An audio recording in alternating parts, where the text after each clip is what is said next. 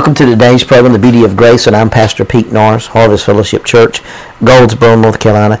We've been talking about the love test. We've been talking about being overwhelmed by the love of God, being so submitted to the love of God that we can't even see our lives detouring away, but we're also consumed in Him loving us, that the submission of Him loving us has consumed us away from the tranquility of the world.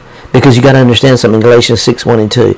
Brethren, if a man is overtaken in any trespass, you who are spiritual, restore such a one in a spirit of gentleness, considering yourselves, lest you also be tempted. Bear one another's burdens, and so fulfill the law of Christ. In other words, we should never be talking about people's mistakes unless we're willing to help them overcome them.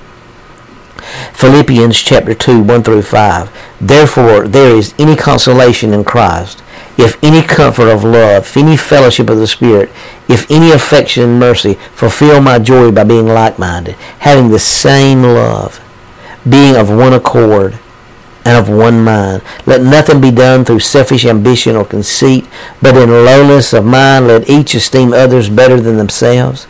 Let each one of you look out not only for his own interest, but also for the interest of others. Let this mind be in you, which was also in Christ. Now I want to ask you a question. Are we walking in like-mindedness with God? Are we walking in that same love? Are we forgiven? You remember the disciples come to Jesus and said, how many times do we need to forgive them? He said 7 times 70. And so we're talking 490 times for the same thing. If you go back over and you study that scripture, you'll realize that God is overwhelming forgiver. He's overwhelming lover. He's overwhelming the submission. I love what Proverbs said. Have you seen, she was saying, have you seen my lover? Here's what he looks like. She described everything about him.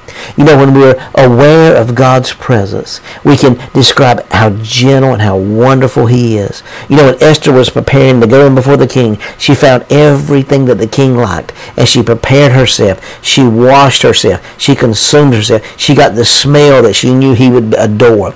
But the Bible tells us, me and you are a aroma of fragrance to the Lord's nostrils. And as we begin to sit and stand in his presence and listen to the 101 of his presence, we're so consumed by his presence that nothing else matters.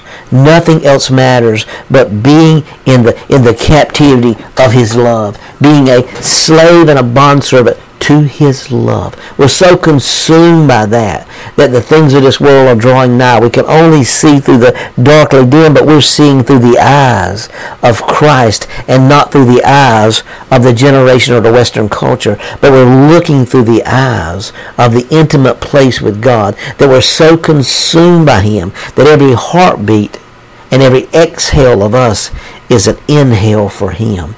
And we're breathing in the mouth of one another to a point that we're so consumed by, as I inhale, he exhales through me. Why? Because he's blowing his Ra'u wind of the Holy Spirit through me, and he's revealing to me how much he loves me, how much he's consumed with me, how much he's desperate for me. He's longing for me. And I'm my beloved, and my beloved is mine. See, what a wonderful thing when we understand that we're so consumed in his presence and in his love that nothing else matters.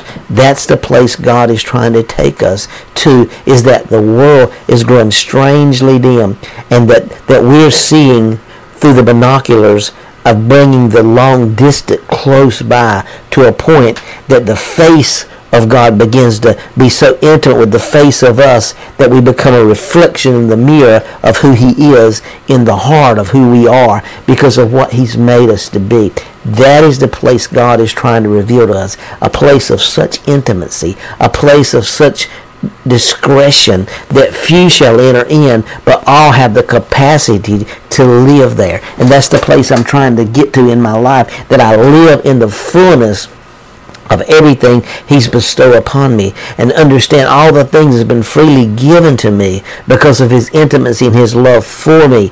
And so as I spend time with Him, as I just sit in His presence and gloat in His presence, I'm so consumed by the breath and the heart of God that you can actually feel the breath of God blowing on your face, to the point that you understand that as you're inhaling, God is exhaling, and it's a simultaneous event that's taking place in an intimate place with God, that we're so consumed with Him that nothing else matters. And so there's the place I believe God's trying to take the body of Christ. So have you taken that love test, not based on accusations or condemnation, but based on experiencing the reception of how much God loves you and adores you? That's the beauty of grace.